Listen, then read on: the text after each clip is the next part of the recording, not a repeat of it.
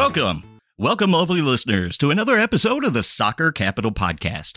I am your host, Mike Turner, and with me is the guy that glues it all together for our team, our producer, Mason, and also joining us from a remote location in the wilds of West St. Louis County is Sean Campbell. How are you guys doing today? I'm doing good. It is a steamy day out here in Southern Illinois, so I don't know how you're holding up out there in St. Louis, Sean. Out here in the wild, wild west, just dealing with knee pain because it's about to rain out here. So, oh boy, we're loving life today. Arthritis always makes the world go round, doesn't it?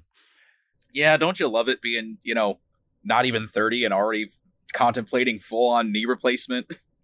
Ooh. Well, on a better note, we've got some news about the St. Louis City Academy under 16 and under 17 teams. They did play this past weekend up in Michigan, taking on Midwest United FC. The U16s had a blast as they won 11-0, but the U17s took one on the chin for the first time this season, and they dropped the game 3-2.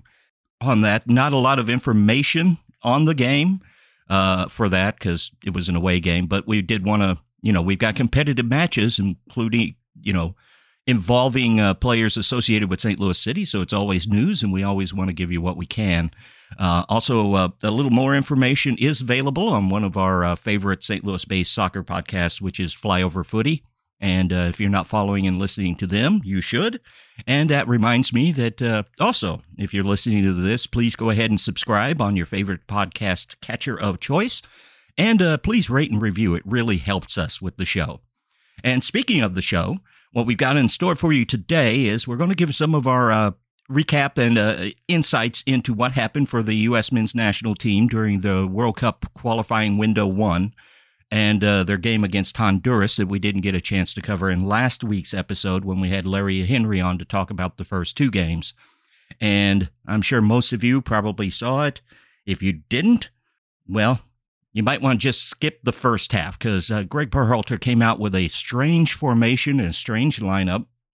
It was like a 3-5-2 or I'm not even sure how to classify it.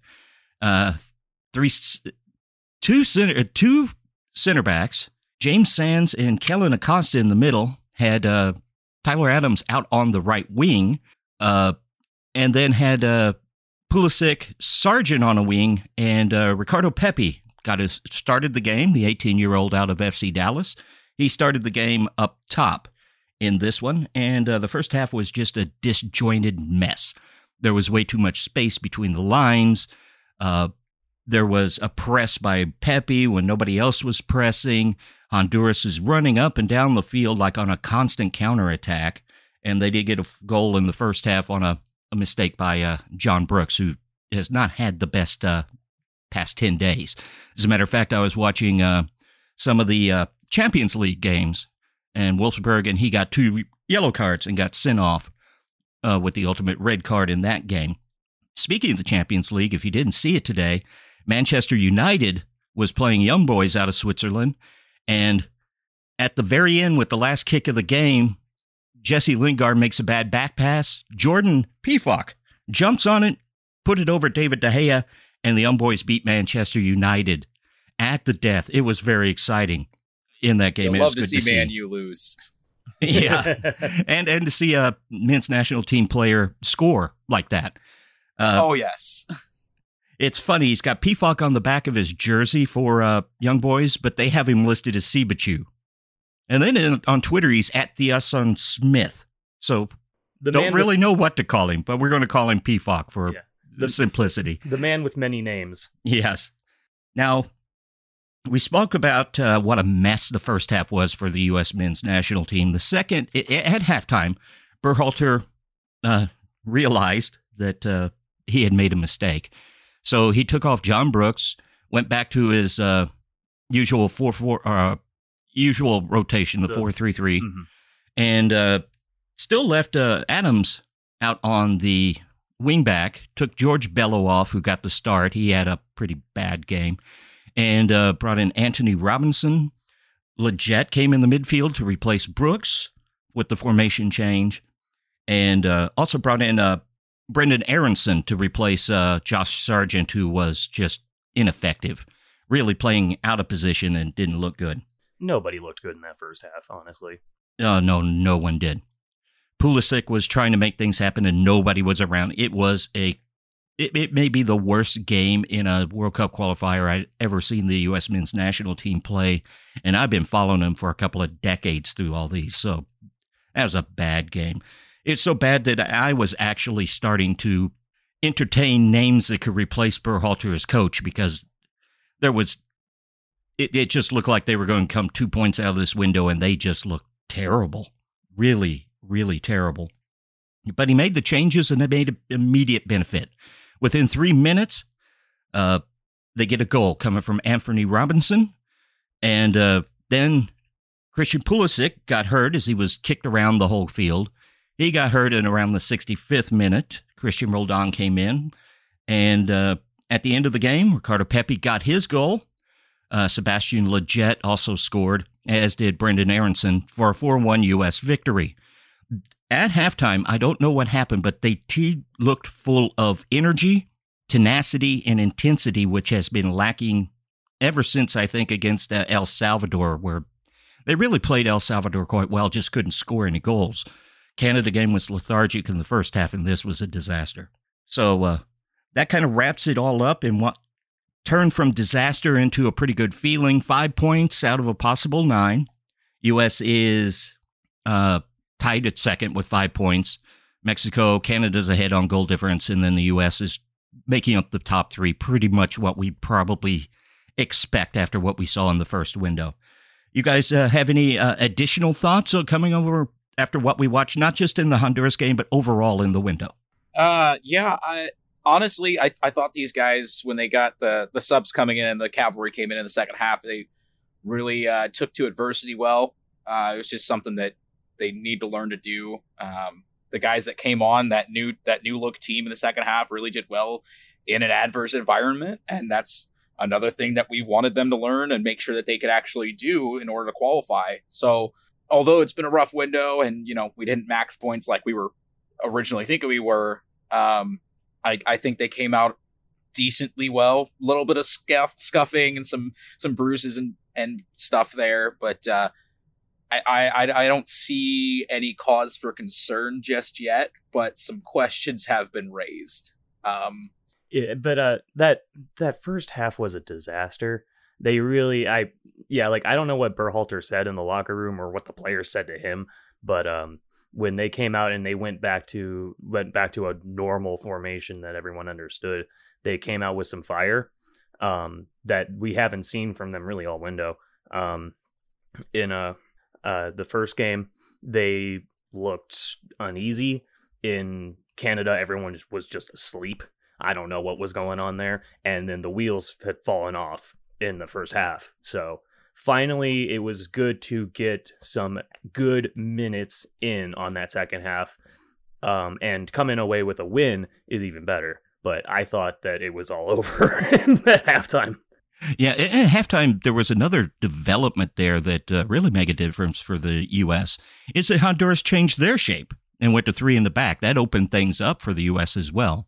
But I do have to say, through the whole window, this very, very, very young team looked like a very young team that had never been through World Cup qualifying before. From all appearances, especially from journalists that were there in in El Salvador for the opening game, they had never heard an anthem sung so loud at any game they'd ever been to in that game, and it did seem like that took some of the players aback. They weren't. They didn't look prepared for the intensity that their opponents were going to play with, and they were talking about 9 points out of this window. They seemed a little overconfident. Hopefully, they learned a lot of lessons. It was perhaps the second toughest window that the U.S. is going to play during this World Cup qualifiers. So I expect to see better. They get two home games, and they have to play at Panama. Should realistically expect 7 points out of this window coming up in October on that. But the players, like in the first half at Honduras, the pitch looked slow. It was easy to tell. Honduras adapted to it. The U.S., even when they had passes, they never adapted to the slow pitch. The passes wouldn't make it to their target. Anybody else notice that? Oh, yeah, absolutely. It was brutal. And for 45 minutes straight, they did not adjust at all. Something that I would have liked to have seen from that slow pitch is them start overpassing, start missing in the opposite direction, because that at least shows that they're trying to adapt to it. They just kept under-hitting and putting no power on their passes and just leaving them wide open. It kind of reminds me, not in the same way, but a similar kind of vibe to how they were playing in Canada, where they put in these massive long looping crosses, and dropped them in the mail like 3 days in advance, and Canada knew exactly where they were coming. Mm-hmm. It was just lazy. Yeah, definitely. Big thing, Sean, and you could probably talk about this. Ricardo Pepi got his start as the 18-year-old. Made a couple of mistakes in the first half, didn't have a lot of impact. Him and Sargent hooked up for the best chance they had, which ended up being saved in the first half. But in the second half, Pepi was everywhere. He was forcing issues out in the midfield. He was making runs. He was a terror in the box. He got a goal. He had an assist. He was involved in all 4 of the goals. Incredibly impressive first game from Pepi. You guys all agree? Oh, yeah, 100%. Love what I saw from Pepi. You love to see that kind of play in a true attacking player, not just in a striker, but in just a attacking-minded player. The guy that checks back into the midfield. He makes the plays, he starts the plays, and then eventually gets back onto the ball and puts it in the net. And I saw a lot of that from Pepi, and that's great. Just imagine with a healthy Pulisic and Pepi, if they could just finally put it all together and have a great attacking 3, I think we finally found the magic equation, if you will. And don't forget Gio Reyna as well. Yes. And hopefully Pepi's the kind of striker that instead of those going for the hero shots, will pass it off, which we saw in the Nations League. Sargent had a chance for 2 or 3 tap-in goals, and they didn't pass to him. It makes you wonder if they really didn't have belief in him or something else. Pepi looked like a striker. And I would not at all be surprised, and I'd be a little angry if he didn't start 2 of the 3 games in the next window. And from what I've seen, agree. Yeah.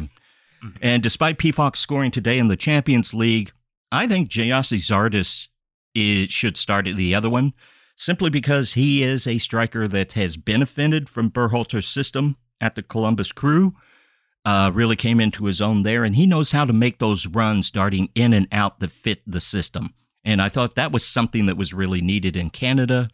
Probably could have seen Pepi in the Canada game, but I do understand Berhalter's reluctance to bring the young guy in that game, in that pressured environment. Yeah, I mean, I would definitely want to see Gyasi Zardes come back in the next window. I really want to see Pepi back, because what I saw, his play, especially in that second half, was quite impressive. He was a little lackluster in the first half, but so was everybody. Everybody really improved. It was nice to see him stay out there, get the full 90, and get what he was due. And then I do want to see Zardes come back, because he was a fun player to watch. Yeah, Berhalter did, after the game, call him out as the press that wasn't working. He said that Pepi was kind of pressing on his own and not in the team system. Sounds like somebody that just joined the team for the first time and was kind of just reacting like he does, but picked it up in the second half. He was a difference maker for sure.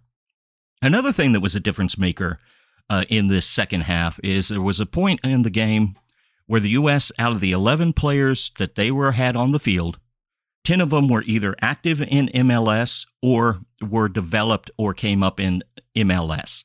Only Anthony Robinson is the only one that had no association with MLS. Also, for the Honduras team, they had Ramon Quito and especially Andy Najar, who's playing for DC United. They were terrors. And it shows the importance of what MLS and what the domestic league means.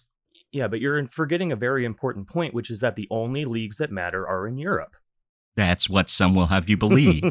But all those... #soccer Twitter! Yeah. But if you look at all of those nations in international play in Europe, the strong ones, they're drawing from a strong domestic league. It's important Players like Leggett, Roldan, when they came in, they get to be the leaders or part of the leadership of their squads, their club teams. The young guys over in Europe don't have that. The only one that possibly can even approach it might be Tyler Adams, and I don't think he does that with Leipzig either. Very few of them are actually written in starters every week for their club teams. They're very immensely talented and they're young, but in MLS, you get a chance to actually be a veteran leader, show leadership, go through the rungs, play all the time. So it's important to develop. You might not develop all of your great stars, but Ricardo Pepi is in MLS, has been talked about in the FC Dallas Academy for at least 3 years. There was knowledgeable people shouting out for him to start at striker for FC Dallas when he was 16. He's not coming out of nowhere. But he might move to Europe coming up soon. There's actually been reports that Serie A has been looking at him for quite some time. But not everyone. Maybe? I'm just kidding. No, I think actually be a big team. Maybe Juve, since Ronaldo's no longer gone. There you go. And but also with that, when you look at all the players in Europe and all the young talent going over, just to say that they're in Europe so everybody left in MLS isn't any good, that's kind of a fallacy, and you're not looking at the big picture in this case. If you look at all those players that are now plying their trade in Europe after Christian Pulisic, for the most part, they're extremely young. Pulisic was the proof of concept. Gio Reyna helped. And then the big clubs in Europe found out that the U.S. is the new bargain bin. Grab them when they're young. Get them at a low cost. See if they develop. Get them in the starting lineup on a low wage. Your transfer fees are extremely low. Pretty good for MLS sides, but low for big clubs in Europe. And the poor players that were 22, 23, 24 in MLS, they might have been deemed too old at that point to really take advantage of the bargain shopping in North America. They could very well be better than the players that got the transfer, but they were looking for young, developable, prospects at a low cost. They didn't really want somebody that's advanced and at an older age, because that's not what they were looking for. That's something to keep in mind. It's not in all cases, of course, nothing ever is. But it is something to keep in mind when you judge the worth of the players in MLS for the national team. A lot of it, the young players in Europe, is not the most talented. They were just the most revenue-friendly, profit-friendly for those teams over in Europe. That's a big consideration. Mm-hmm. Especially because a lot of these clubs they're settled with a lot of debt because they've been overspending on players. If you can pick somebody up on the cheap and develop them up, they're looking at these kids like investments, not like on-field talent necessarily. They want to pick up players that are cheap that they can stash, bring up and hopefully kind of sell on, I would imagine. Just because they're in Europe doesn't necessarily mean that they are better or more well-developed than domestic league players. That's not necessarily the case. And the other thing that some of these guys, some of the ones in Europe, were definitely produced through the MLS academies.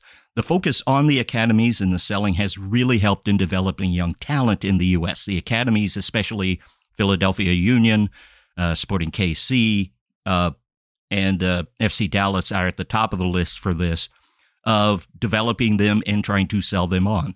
It's something that is quite apparent that St. Louis City also wants to get involved with, either to fill up on the cheap, a first-team roster without having to transfer or do other things. You always want your own talent, and then you have the ability to, say, trade them within the league as they get better to get that all-important MLS monopoly money, the allocation money, or to sell them on to another team where you get to keep the profits or most of them and possibly get the sell-on fees for the next contract as well.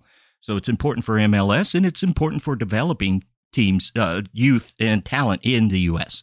Yeah, it's a very important thing, but at the same time, it's just as important to think about, these teams are building up kids through their academy. They're selling them on. They're getting them to Europe. They're getting to better teams. But going back a little bit, the guys that got missed out on because they were just a little bit older, they end up staying in the MLS, and they're developing in the domestic league and helping the domestic league develop So it's just as good to have these guys coming through the academies, homegrown players playing real big minutes in MLS to not only promote the league, promote the team, but also the country, so that, hey, our prospects are the real deal. They can play at top flight.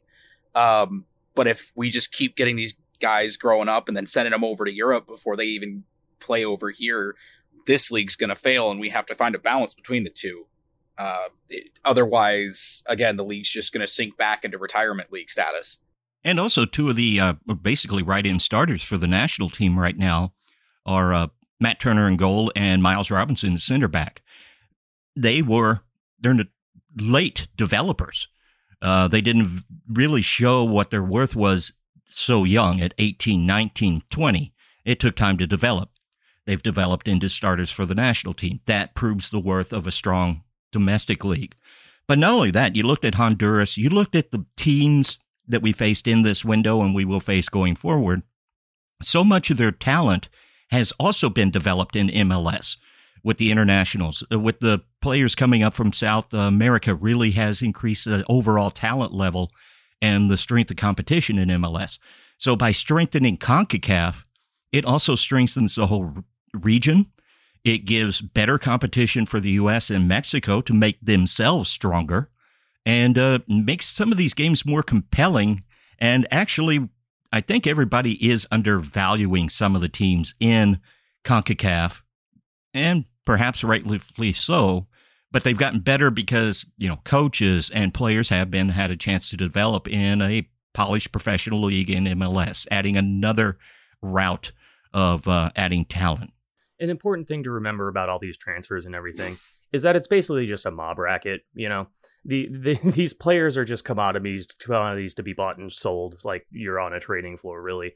As a fan, you don't necessarily want to hear that or think about it that way, but that's kind of how the clubs look at it. Yeah, it kind of is. But the players do usually get a new contract, and they get some of the money from the transfer. So it's not like, say, trades within the big three or big four U.S., where they just trade you and you're gone and you got to pick up and move your house and everything else. They do get a little benefit out of it. Sometimes. Reggie Cannon at going to Boa Vista in Portugal has not been a good move. He would have been better off staying in MLS, to be quite honest, unless he can get out of that mess over there. Anybody else have anything to add about what MLS adds to the national team? Well, I was just going to back up what you guys were talking about, how having a strong domestic league brings up the level of competition in CONCACAF. We've touched on this before. It's a rising tide situation, right? If we can bring up the level of competition in CONCACAF, that's going to only make the national team stronger. If we make this region more competitive, that's going to help make our national team stronger, help us compete better in international tournaments, World Cups, stuff like that. And that starts with having strong domestic leagues that can develop your national talent. Yeah, it's definitely important. One last thing I want to make sure we get in, though, is having the guys that grow up and come through the MLS academies, working through the strong league, whatever. If they're the better talent in the league, and it seems like staying homegrown and staying in the MLS, they kind of show off a little better. They end up being the guys that everyone looks at for leadership. They end up being the captains of their clubs, and having that kind of experience of being the leader of a team, of a squad at your club level, you can translate that to international level, and being able to have someone, instead of just a bunch of guys that play like half the season over in Europe and then and sit the other half the time and come over and just kind of mob them together. You've got at least a couple of guys that know what it takes to lead a team. Your Lletgets, your Roldans, your Pulisics, but also Pulisic is a special case. But having those guys that know what it takes to lead a squad, being able to come in and bring these guys together and lead the squad, even if they're just a glue guy, but having someone to lead the team and create an identity amongst the players is so important. Because without that, it's just a bunch of players on a field. And that's all it is. Yeah, we've talked about the importance of glue guys like Lletget, like Roldan. They're kind of intangibles that they bring. The ability to, especially with this kind of roster that we put forward this summer, and with the World Cup qualifying, these are guys that haven't played together much in the national team. So to have guys that can really hold them together, be kind of leaders and captains, that's a big benefit to finding an identity for this squad. And a big benefit of that is getting playing time, and you're going to get a lot more playing time in MLS than you are in Europe. You hope. But that kind of wraps up those thoughts, but leads into a little recap that we want to do of what happened in MLS during the past week as well. Since, of course, St. Louis City is going to be an MLS team, we need to know what's going on in the league. Some big news out of MLS this week. Not that big, but kind of big. They put out the schedule for the playoffs coming up, and one of the games is they're going to have a Thanksgiving Day game on Fox to compete against the NFL. Bold, pretty bold by Fox. But one thing that hasn't been mentioned very much is this season, the viewership numbers on TV as MLS gets ready to negotiate a new television package, the ratings have been up 20%. They had been pretty stagnant for the past few years. It's a very good sign for MLS and for soccer in the U.S. Yeah, I'm certainly more excited to watch soccer than I am football, that's for sure. Yeah, me too now. NHL has just become so dull to me. You mean the NFL? Yes, sorry. The NHL is also a little dull. I was going to say, don't you dare talk down on my Blues, boy.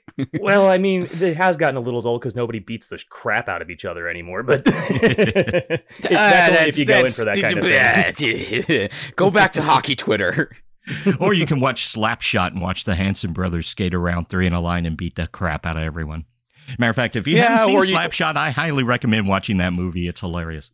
It's old. And if you like Slapshot, I highly recommend Goon. Goon 2, not so much. Still worth a watch, but Goon, the original, is fantastic, and it needs to be seen. And that wraps up today's podcast about sports movies that you should be watching. Now back to our regular programming. But as we get ready to do the MLS Roundup, it's time to give Sean Campbell his Sporting KC moment, and it's been a little rough patch for Sporting KC. I imagine the Peter Vermes had them all fired up to come out of the gate and start fast in this game. So did that happen, Sean? I do believe that is in fact an understatement, considering 6 minutes in, it's already 2-0 Sporting KC. That's right. 2-0 good guys in 6 minutes. And the best, most juiciest part of this is it was against the Chicago Fire in Children's Mercy Park. I'm very upset I did not hear a single "Whiz on the Fire" chant, but it's okay, because I did hear the wings of a sparrow, and I was very happy. The rest of the game went, it went by without much cause for concern. Chicago had a couple of chances. We hit post a couple of times, and this game easily could have been 3-4-0, but no, it just felt really good to get such a dominating win over the rival team. It's such a crucial moment because we're coming to playoff time and we need those points as much as ever. Now is the time to start destroying teams like the Fire. And this is a case of my enemy is my friend, except my enemy here is Chicago, because I just loathe that city in a sports sense. I like it as a place, but in a sports context, absolutely hate it. Hate everything about it. Who names their team after the greatest natural disaster to ever happen to your city? You burnt your whole city to the ground. Well, that seems to be a running theme in MLS for some reason with the quakes as well. I mean, the I don't know why earthquakes. you do that, but I personally would not do that, but that's just me. I'm built different. And on a personal level, remember what FC Dallas was before? The Dallas Burn. Like sunburned. Oh, no. Oh, honey. I forgot about that. There's some terrible old names in MLS on that. I don't know. And I think the Wizards was pretty good. The Wizards is certainly a silly name, and I respect it for that. But changing it to Sporting it was a KC, great name. changing it to Sporting KC really seemed to change the trajectory of the entire franchise. They really seemed to grab a bigger foothold in the city for some reason. Maybe it's just timing. everything else. That was one change that really did seem to help. Yeah, and I mean, like, not to bang the drum too much, but like, especially with the trend of MLS and to USL teams as well, kind of shifting over to more Euro style names. Sporting Kansas City is a pretty good name, honestly. I like it. Mm-hmm. It's fantastic. It's just Euro enough to be evocative without just being a copy. I like it. Speaking of bad nicknames, it was important for Sporting KC because the Colorado Rapids played the LA Galaxy in a rather entertaining game, but it was a draw, 1-1 at the end. The Rapids really do need a prolific scorer if they're going to go any further, but they are definitely a threat and they're not going away. Galaxy's still up there as well, but Sporting KC got a couple points on both of those teams. Fortunately, they didn't get any points on the Sounders because they just keep rolling, keep on chugging. Oh yeah, the Sounders are just. I have no doubt that it's just a fight to the death between Sounders and the Revolution for Supporter Shield. I've foregone that conclusion, but honestly, it probably would have been better. Just looking at the points, it would have been better if LA had gotten a goal, if Chicharito had put that one in the net. Mm-hmm. I'm still mad about it. Just because Colorado has games in hand, and I don't like that. You're 1 point behind us, and you have 2 games in hand. That's not something I like to see. So if they could have been 2 points behind us with 2 games in hand, that'd be much better. And the Galaxy are far enough away that it doesn't matter. They're like, what, 6-7 points behind us? We can give them a couple of points there, right? Maybe? Yeah, probably. You want to do it this year. I got a feeling with Greg Vanney and their mining of all that talent in Ligue 2 in France is going to pay off for them in the future going forward. They're building something there. You can see it. I personally would have liked the Galaxy to kick the crap out of the Rapids just because I have a strong, intense dislike of Stan Kroenke and everything he's involved in. You think Kroenke even knows he owns the Rapids? I bet he's forgot. I think he did pass that one on to his wife. He doesn't even own it anymore. I don't think he knows what he owns. The famed writer formerly of Sports Illustrated, one of the finest soccer journalists in America, Grant Wall, shared a story he had from a few years back at an owners meeting. He was talking to an owner who had owned the team for quite a few years. And the owner shared with Grant Wall that in all this time, he had never, ever met Stan Kroenke. Not really an engaged owner. And speaking of games in hand, the Revs seem to be running away with the Supporter Shield, and they're playing extremely well. But the Sounders also have games in hand on the Revs, so if they win their games that they have in hand, they'll only be 4 points behind the Revs with like 9-10 games to go. And they've got Nuhu back, so watch out for the Sounders. But the Revs are really, they lost Carlos Gil for, a month and a half, 2 months, and they just keep winning. Tejan Buchanan's really become a superstar for them. Another point about games in hand, I don't know if we're done talking about the Sounders, but Inter Miami, I believe it is, trying to make the playoffs. They've got games in hand on the 3 positions ahead of them. If they can go on a tear, I think they could make it. Yeah, they got games in hand against teams in the 5 through 8 positions in the table, and they're hot and they're playing well. Given them a lot of stick on this podcast in the past. I tip my hat to them for Phil Neville's got that team together and has really got them firing right now. Yeah, for sure. They looked good in their game this week. But it's important to note they're sitting in 9th right now with 29 points with 1 game in hand on the 4 teams in front of them. If they win that game in hand, that puts them solidly tied for 2nd place with the Philadelphia Union of all teams. Oh, Philadelphia. Tied with the Union with 1 game. Union haven't been that good this year. They've dropped off more than I think they expected. Even though they lost, Aronson and McKenzie to Europe. They thought they were going to fill it in quicker. They've got young talent. They'll be back, but this is not their season. One team that Inter Miami might have to watch out for with that game in hand that don't seem to be losing right now is Atlanta United. They took on Orlando, who I believe was in second place in the East when the game started, and they blew them away. The score was 3-0. Atlanta, ever since they got rid of Gabriel Heinze, they are playing fast, breaking soccer. They won this game without Joseph Martinez, but they signed Araujo in the midseason, and he's quite a player. And Ezequiel Barco is suddenly what everyone expected him to be. Now we got Gonzalo Pineda in as their head coach. He wants to keep this rolling. He's got them into a back three, sort of a sounder shape, and they're really on fire right now. So, after being down for so long, they're catching fire at the right time of the season. So keep an eye on them. Don't keep an eye on the fire, though. They're just terrible. Nobody likes the fire. Who's not terrible is Nashville. Whiz on the fire. Sorry, I had to. Whiz on the fire.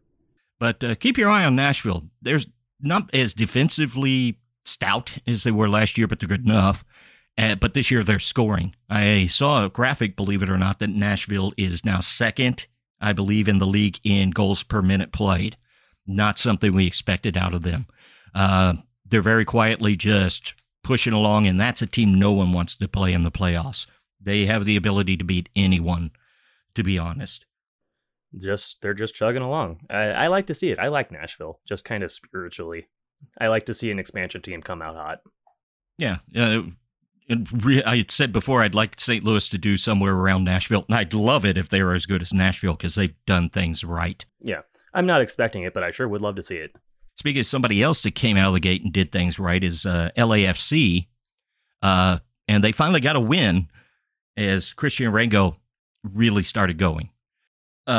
Scored a fantastic goal in the first 30 seconds of this game, and they got the game put away for a change. It's good to see they're not out of the running either. If they get hot, they certainly have the talent. Also, FC Dallas, Ricardo Pepi, we talked about a lot about him earlier. He got a goal. Did you see Justin Che, who's a center back but is playing wing back right now for FC Dallas? He got the ball in his own backfield and just blew all the way up the pitch to give the assist to Pepi on that one. It was something special. He dribbled through the whole team. I missed the run. I caught the tail end of it, and it's El Tren being El Tren. Pepi. Oh my goodness. I love this kid. I cannot wait for him to just blow up even more than he already has. And Che is like 17 years old. He's already been training with Bayern, and there's still notice that because Bayern's got an agreement with FC Dallas, and that's good for them. There's talk about him possibly being picked up by Bayern, but he's being watched by a lot of people, and he's only 17. Keep an eye on him for the national team as well. Yeah, no, I mean, I love watching Pepi, but also, that run from Che just blew the doors off everyone by himself. I'd love to see it. Great stuff. And we're recording this on Tuesday, late afternoon. Tonight is a big game as the Seattle Sounders will play in the semifinals of the Leagues Cup against Santos Laguna. And if they play with their talent, they've got a very real shot of getting to the finals and winning this whole competition, which will be a feather in their cap. If you remember when Frank de Boer was coaching Atlanta United that first season after Tata Martino left, they didn't do that much, but they did win the Leagues Cup in a fantastic final a couple of years ago. So the Leagues Cup is something that I think will be a bigger deal in the future if it keeps going between the leagues. But right now, it's really something on the sideline, but it'll be exciting to watch it tonight. Yeah, I mean, I know that nobody really is treating it like a priority, but I like international club matches. I'd like to see more of them, and I hope that MLS clubs start taking them a little more seriously. And Philadelphia Union play the second leg of their semifinal in the CONCACAF Champions League. They're down 2. They'll be at home, but they're down 2 to Club America, perhaps the biggest club in the Western Hemisphere, and they're running away with the Liga MX right now. It's going to be tough for the Union, and they're not playing well. So in perfect MLS fashion, they'll come out and win this somehow. I know it's the wrong Hopefully. football. I know it's the wrong football, but go Birds. Any other thoughts about MLS this week, or anything anybody has noticed? I just want to say, to make sure that we don't just gloss over this, but isn't it fitting that for the Western Conference, I'm officially calling it the battle for the bottom, is just the Texas teams, and Yeah. it's like actually close. And the sad part is, FC Dallas has too much talent to be there. But in the final third, yes. they just can't get their attacking. Pepe has scored, but even in this game, it was a draw for them because they had Pepe and Jesus Ferreira open. I don't remember who the player was for FC Dallas, but instead of passing it just for a tap-in, he decides to take a 22-yard pot shot and sends it up in the stands. Just terrible decision-making. And I don't know what they're doing. They're developing talent, but they're not putting it on the field. That's really a shame. Austin's I'm just gonna say really slow. it's because it's Texas. Yeah. It's because it's Texas. They do the other football. They don't do this football. Yeah. And it shows. So take that, Texas. I mean, I'm not surprised to see Austin a little struggling because of the expansion team. I want us to play like Nashville. I'm expecting us to play a little bit more like Austin. But in Houston's bad. What can I say? Houston's bad. Houston, they really should be better too. They've got so much going for them. The size of that market, the talent around them in South Texas. It's really a shame. But Houston's not noted for really developing a lot of sporting teams. It's a really disparate market despite its size, and not noted for being a great sporting city. And if we have nothing else, I think that's going to wrap it up for this episode of the Soccer Capital Podcast. Remember, please subscribe to us, rate and review on your podcaster of choice. It really helps. And that's it for today's show. I am your host, Mike Turner. I'm your producer, Mason. And I'm your resident hooligan, Sean Campbell. And we are the Soccer Capital Podcast. Thanks for listening. Bye for now.